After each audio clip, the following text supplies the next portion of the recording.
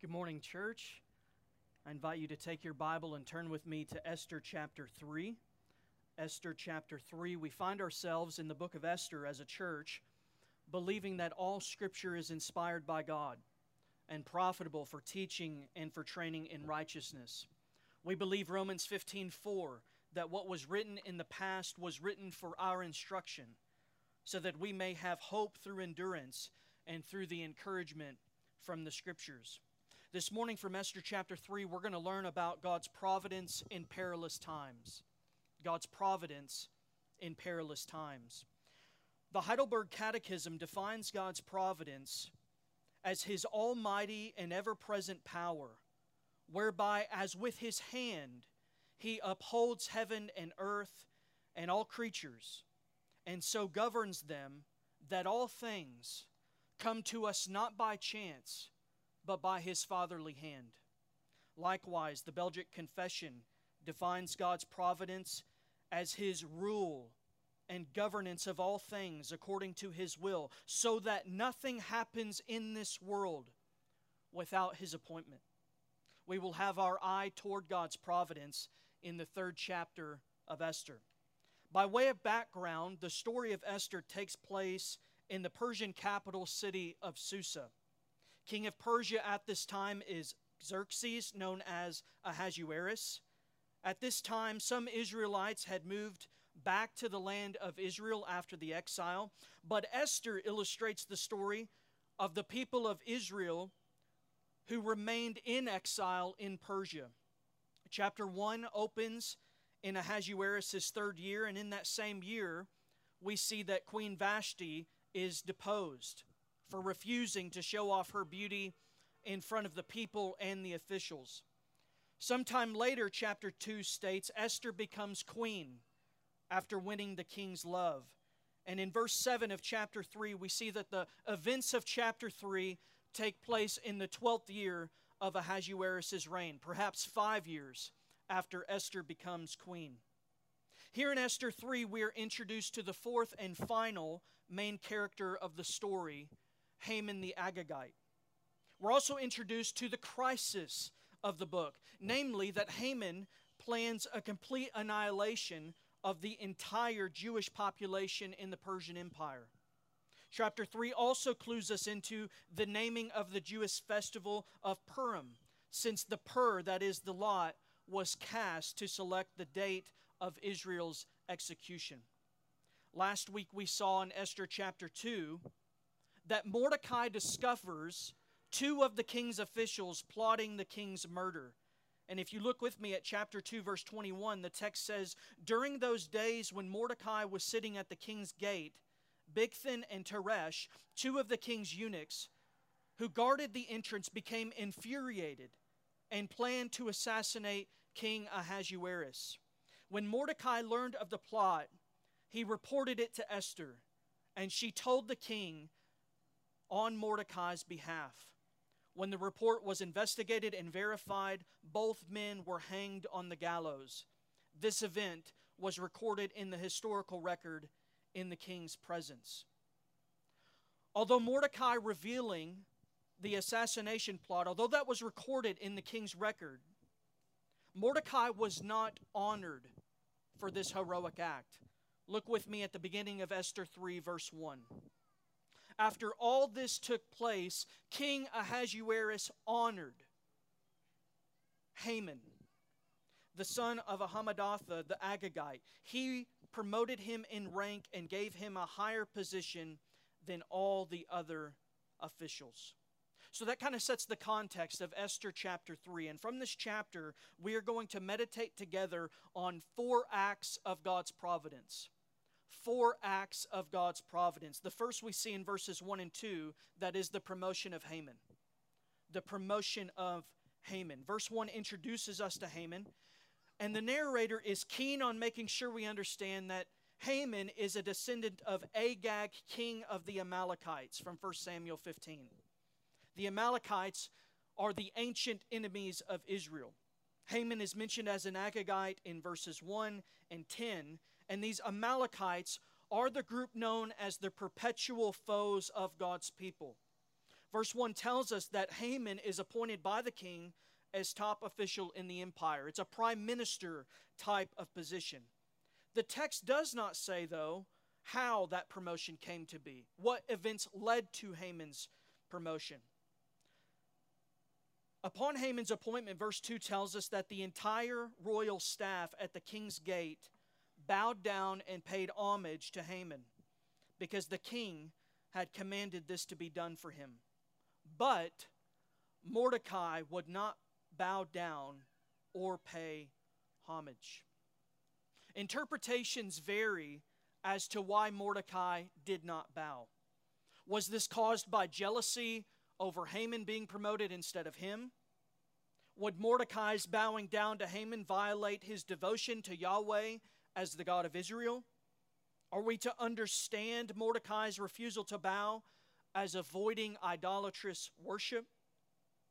Perhaps Mordecai would not honor Haman because that would go against God's previously declared opposition to the Amalekites, as we will see in just a moment. In short, assessing Mordecai's purpose in not bowing and his associated character in not doing so is not straightforward. Mordecai does courageously save the king in chapter 2. We don't see any documented complaint from Mordecai after being overlooked for a promotion. And yet, Mordecai's refusal in chapter 3 endangers every Jew in Persia. Mordecai, at the king's gate, presumably bowed to other officials. Mordecai shows loyalty to a king who is undeserving of it in chapter 2. We will see in Esther chapter 8 that Esther herself is going to throw herself down before the king, begging for his aid. We see in numerous occurrences in the Old Testament that Israelites paid homage to such superiors. They pay respect to pagan rulers and officials. We must understand in these opening verses that Mordecai is not being asked to worship a foreign god, but only to recognize someone in authority over him. Maybe Mordecai had been exposed to Haman already, and maybe had understood what a dangerous man he was to hold the second highest position of authority in Persia. Perhaps that's why Mordecai instructs Esther not to reveal her identity. We simply don't know. We are, though, given an indication of why Mordecai does not bow in verses 3 and following. Look at the text with me. The members of the royal staff at the king's gate asked Mordecai, "Why are you disobeying the king's command?" When they had warned him day after day and he would not listen to them, they told Haman in order to see if Mordecai's actions would be tolerated, since he had told them he was a Jew. From chapter 2, verse 5, Mordecai is described as a Jewish man, from the line of Benjamin, a descendant of King Saul. The Jews are Mordecai's people, chapter 3, verse 6 tells us. So why does Mordecai refuse to bow? Oh, of course. It's because Mordecai is a Jew and Haman is an Agagite. And I'm sure that's the same answer that you came to the first time that you read Esther 3 on your own. By Haman being introduced as the Agagite, there's an intentionality on the part of the narrator to draw attention to the tension between the Amalekites and the Israelites. By way of Old Testament background, after Israel escapes the tyranny of Egypt at the Exodus, the Amalekites are the first nation to try to destroy God's people on their journey to the Promised Land. Exodus 17:15 says that the Lord would be at war with the Amalekites from generation to generation. According to Deuteronomy 25, the Amalekites were to be destroyed as quickly as possible. This ancient feud is reported again in 1 Samuel 15. Agag, as I mentioned earlier, was the king of the Amalekites.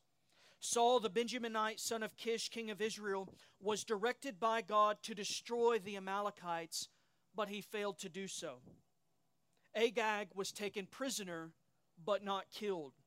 Samuel the prophet curses Saul and fulfills the Lord's command to kill Agag.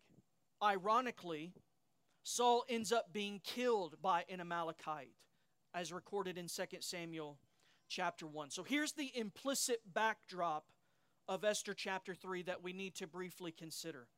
Had Israel and Saul obeyed the Lord and wiped out the Amalekites, Haman would not have been appointed in Persia. And a brief lesson for us is that the failures of previous administrations, previous generations, sometimes lead you to a place you should not be in human terms. But despite those past failures, we are right where we are meant to be in God's all-wise providence. God ordains that Haman and not Mordecai be promoted at the beginning of Esther chapter 3. That purpose will be seen in later chapters. So the first act of God's providence in Esther 3 is Haman's promotion. We're going to see in verses 3 through 6 the second act of God's providence. That is the persecution of the Jews. The persecution of the Jews. We see in verses 5 and following how Haman responds to Mordecai's refusal to bow. Look with me at verse 5. When Haman saw that Mordecai was not bowing down or paying him homage, he was filled with rage. And when he learned of Mordecai's ethnic identity, it seemed repugnant, that is, unacceptable, to Haman to do away with Mordecai alone. He planned to destroy all of Mordecai's people, the Jews, throughout Ahasuerus' kingdom. So Haman apparently does not notice Mordecai's disrespect until he is told of it by other servants. Not being satisfied with punishing Mordecai alone, Haman engineers a plot to wipe out all of the Jews in the kingdom of which he is not king. We see very clearly in these verses the racism of Haman, directed toward the Jews, a racism that is abominable and from hell. Hatred towards God's people is always an expression of hatred toward God. Furthermore, any such hatred toward a particular ethnic group is satanic. Satan hates God, he hates his image bearers, and especially image bearers who are his people. Satan is always pursuing the death of people, either physically or spiritually. Haman here is a prototype of all anti-Semitic, anti-Jew leaders who would follow him, including Hitler, who annihilated 6 million Jews in Nazi Germany. Here it is fitting for us to reflect on the many connections between Esther 3 and the first two chapters. Haman is likened to the king in his honor, fury, wealth, and ego. Ahasuerus issues a kingdom-wide decree after Vashti refuses to honor him. Similarly, Haman is going to issue a kingdom-wide decree after Mordecai refuses to bow down to him. Ahasuerus and Haman are not private in their responses. The king consults wise men. Haman likely engages magicians in the casting of lots. Both episodes include the promotion of someone unknown to the reader, Esther in chapter 2 and Haman in chapter 3. A celebration takes place in both accounts. A great banquet for Esther in the fulfillment of the king's beauty contest, and a private drinking party for Haman and the king in the declaration of Haman's genocide plan. At the end of chapter 2, an assassination plot is uncovered and averted after the king's eunuchs become infuriated. And at the end of chapter 3, another assassination plot, this one empire-wide, is pending. Lastly, Haman will argue that the king ought not to look over the dishonoring of the unnamed ethnic group, the Jews, just like he did not overlook the dishonoring of Vashti. The death sentence Haman has in mind will include the Jews who had already turned to Jerusalem, as well as those who remained in exile. Look at verse 6. Haman planned to destroy all of Mordecai's people, the Jews, note this, throughout the whole kingdom of Ahasuerus, which included Jerusalem, Judah, and the surrounding area. And this brings us right to the heart of the plot of this book. If God does not intervene, God's people are going to be destroyed. In Esther 3, the future of God's people and His promises appeared to be uncertain. Now, as we think about Esther 3 in light of the whole Bible, we need to understand that this chapter functions as an elaboration of Genesis 3:15. Remember that first promise of the gospel after the fall of Adam and Eve. God says, I will put hostility between you and the woman, and between your offspring and her offspring. He will strike your head, and you will strike his heel. The offspring of the serpent, the devil, is once again attempting to destroy and wipe out the offspring of the woman. What we have in Esther chapter 3 is not just two warring ethnic groups, but a battle between the kingdom of God and the kingdom of Satan. Between the seed of the serpent and the seed of the woman. Between the reign of Christ and the Antichrist. Haman functions as a successor to Cain, Pharaoh, and other enemies of the Jews who desire to annihilate completely God's people. In all of those instances, including Haman's genocide plan, reveal those people to be offspring of the serpent. In Esther 3, Satan is once again scheming that God's people would be removed and God's salvation purposes would fail. Yet in God's providence, Haman is restrained from executing this plot immediately. And this brings us to our third act of God's providence. The restraint of Haman. The restraint of Haman in verses 7 through 11. Verse 7 says that in the first month of the year, the pur, that is the Persian word for lot, was cast. And this again provides the rationale for calling the feast in chapter 9 Purim. In this section, Haman consults astrologers or magicians who used pebbles or broken stone for dice. Haman might be, in this verse, seeking the cooperation of the cosmic forces in which he intends to be the destruction of his personal enemies. To be sure, he uses the lot to select a favorable time to carry out his vengeful attack. It was believed that the first month of the year was an important time to cast lots. Those lots land on the last month of the year. So having that information, Haman is now going to approach the king to put forward this plan to Ahasuerus. We see in these verses that Haman offers to pay for the entire operation. The 375 tons of silver that you see there would have been over half the annual income of the Persian Empire. Haman must have expected to gain a vast sum of money from the Jews' plundering. In chapter 7, verse 4, Esther assumes a payment was involved since she says that her people had been sold to destruction, death, and extermination.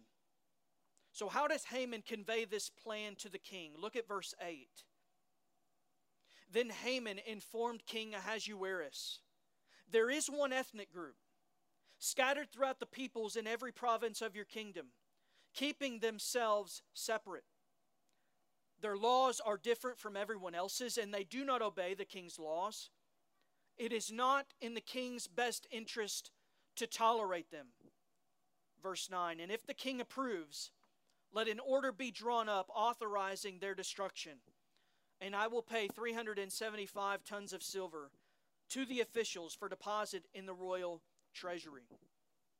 One commentator vividly describes the mixture of truth and error in Haman's informing the king.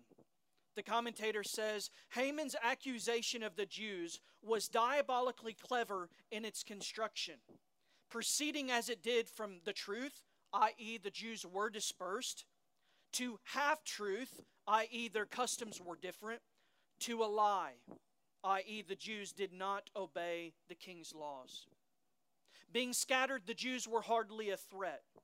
Yet God's people were meant to live under a unique set of laws, but Haman spins it to portray the Jews as traitors, as rebels against the king's law. But remember the end of chapter 2. Mordecai, a Jew, risked his life to save the king. Haman's proposal, we see, is filled with moral deception. Like chapter 1, the response to one wife will end up involving all wives in the empire. And so here, the response to one Jew will involve the entire Jewish population. So here it is, the 12th year of the king's reign.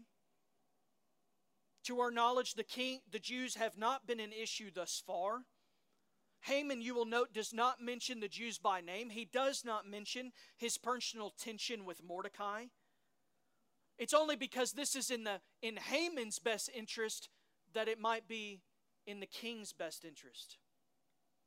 What is shocking is that Ahasuerus does not inquire to know more.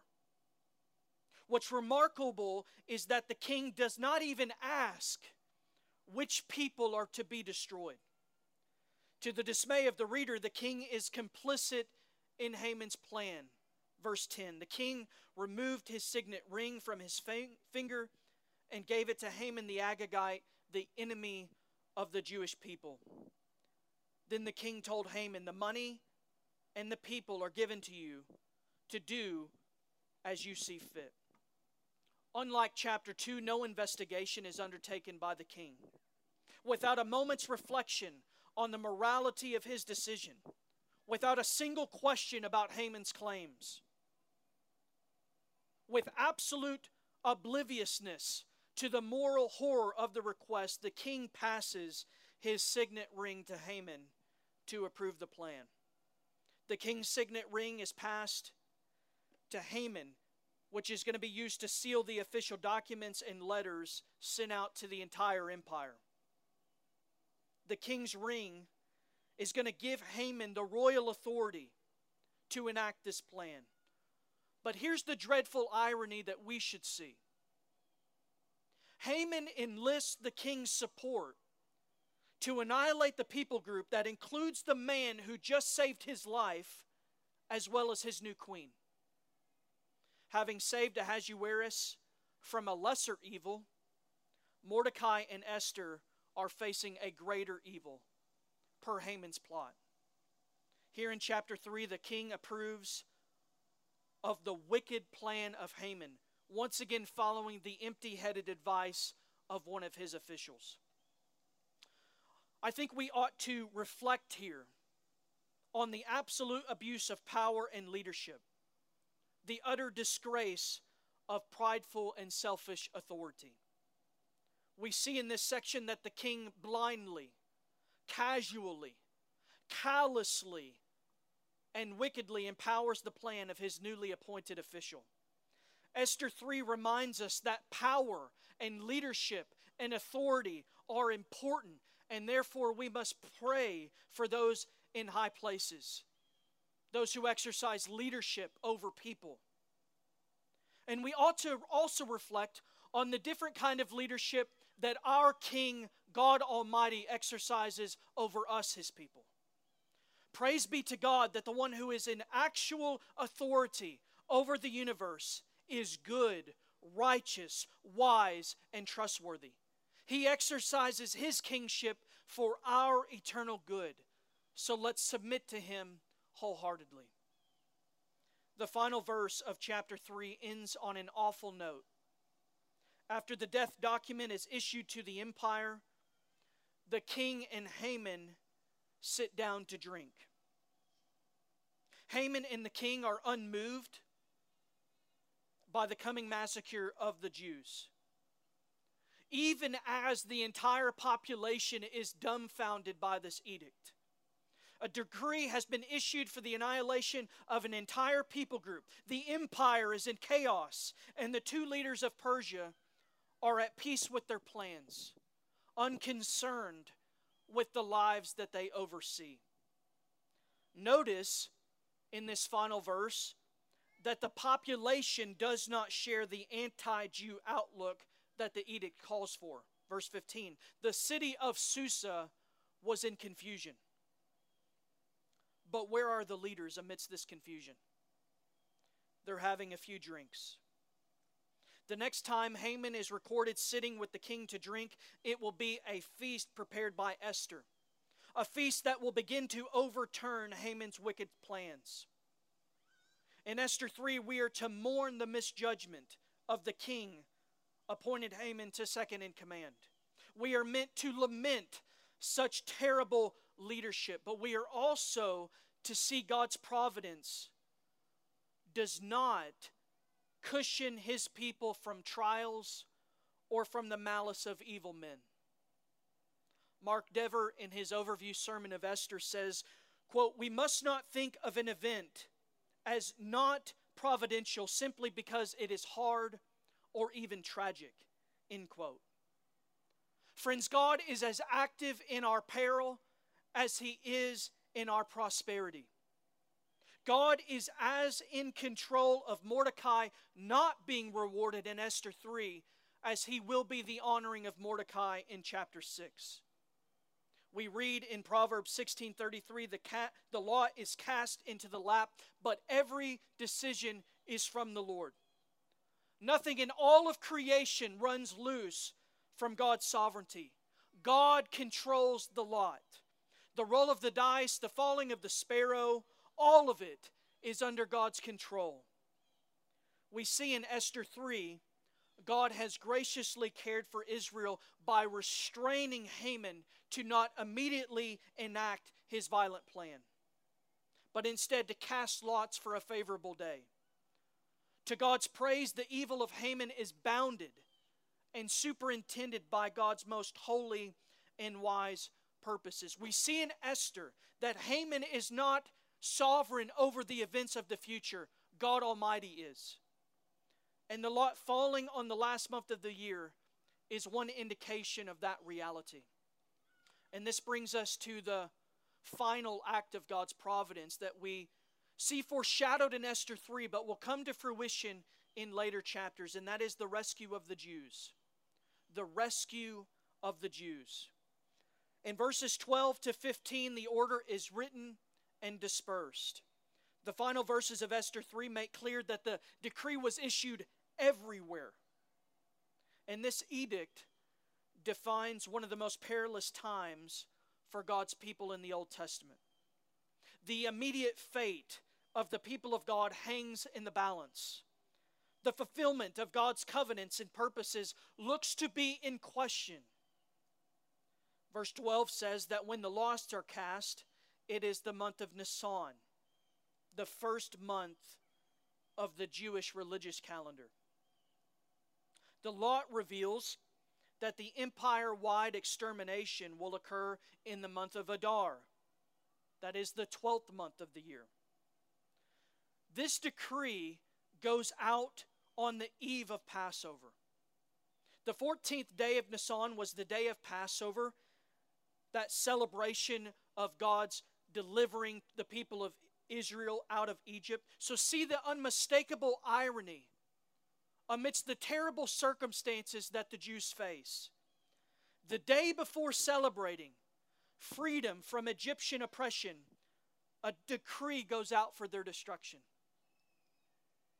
The next day was going to be a time of God's great salvation of the Old Testament, a time of reflection for how God overcame Pharaoh and his forces.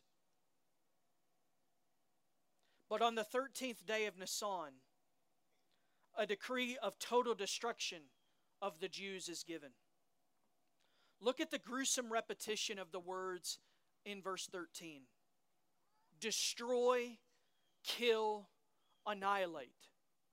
That appears to be the future of God's people if God does not act on their behalf. For months, the Jews will simply have to wait. You can imagine the anxiety, the concern, the desperateness that hangs over the people of God until chapter 6. So we're left asking, at the end of Esther chapter 3, who will save this people? The Jews' situation appears to be hopeless. Who is going to come to the rescue of a powerless people in exile who stand doomed? A document sealed with the king's ring has been sent to everyone in the empire. All levels of government and the citizenry are informed. But to God's praise, He has a plan and He has a person in mind.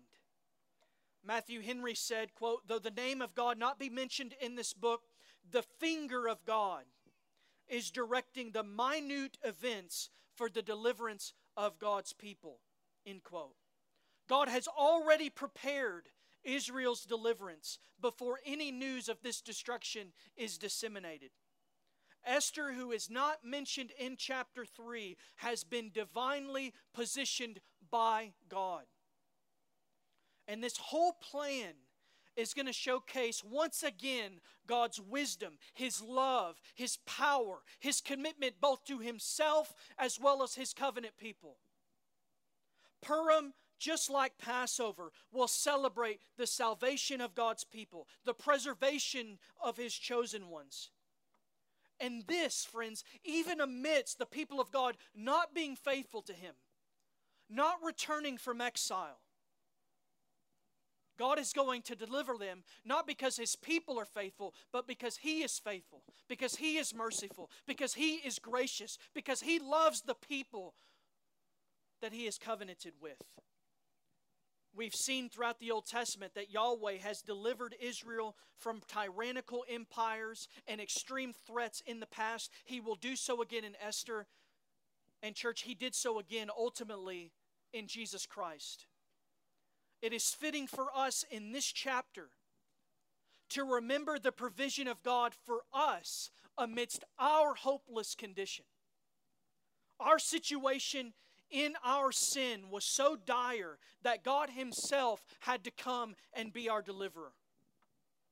We had not bowed down to the King of Kings and the Lord of Lords. We had refused to pay Him honor.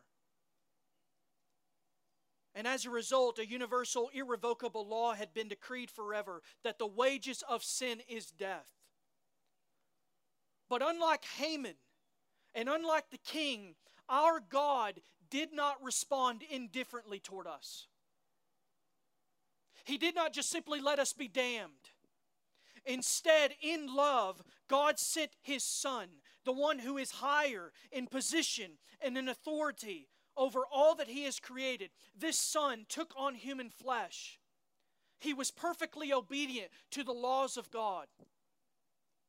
Christ, the eternal Son of God, died in the place of sinners, guilty sinners on the cross, bearing their wrath, the just wrath of God.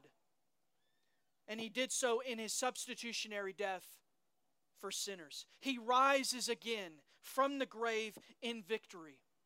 We know from the New Testament that Jesus is the promised seed of the woman who crushes the head of the devil on the cross. He is our Redeemer who has freed us from a hopeless verdict of condemnation, a verdict of eternal judgment, by the way, that can only be escaped by faith and repentance in Jesus Christ, the Son of God.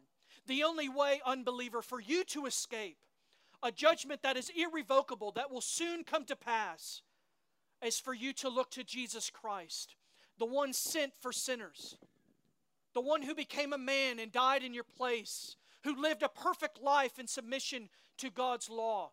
Believe in Him, and like the people of Israel, like the church, you too will be saved. Christian, we see in Esther that God Himself acts to achieve the safety of His people and the defeat of the foes, despite how hopeless and helpless and dire the situation appears in Esther 3. And therefore, church, I believe we're to take comfort in our trials. God does not abandon us. Wherever God's people are scattered, whether in Babylon or Jerusalem or Persia or anywhere else, God promises to help us. He always comes to our rescue. No plot to annihilate God's people will succeed. No earthly kingdom will triumph over God. For anyone who tries to scheme against the gospel, their evil designs will eventually, ultimately be overturned. As we read earlier from Psalm chapter 2, all who gather against God, His anointed one, and His people will fail. We're going to see in weeks to come in the book of Esther that Haman's edict will ironically lead to his own demise. We can't always see it, But God, in His providence, is guiding every detail of every moment, even in the most perilous of times. So let's trust Him in our waiting. Let's pray together. Father in heaven, what a story, what a display of your power and wisdom. Lord, in these acts of providence, the good and the bad, help us, God, to live for you, to trust you, to believe on you, to cling to you, for you are our hope and our hiding place. Pray this in Jesus' name. Amen.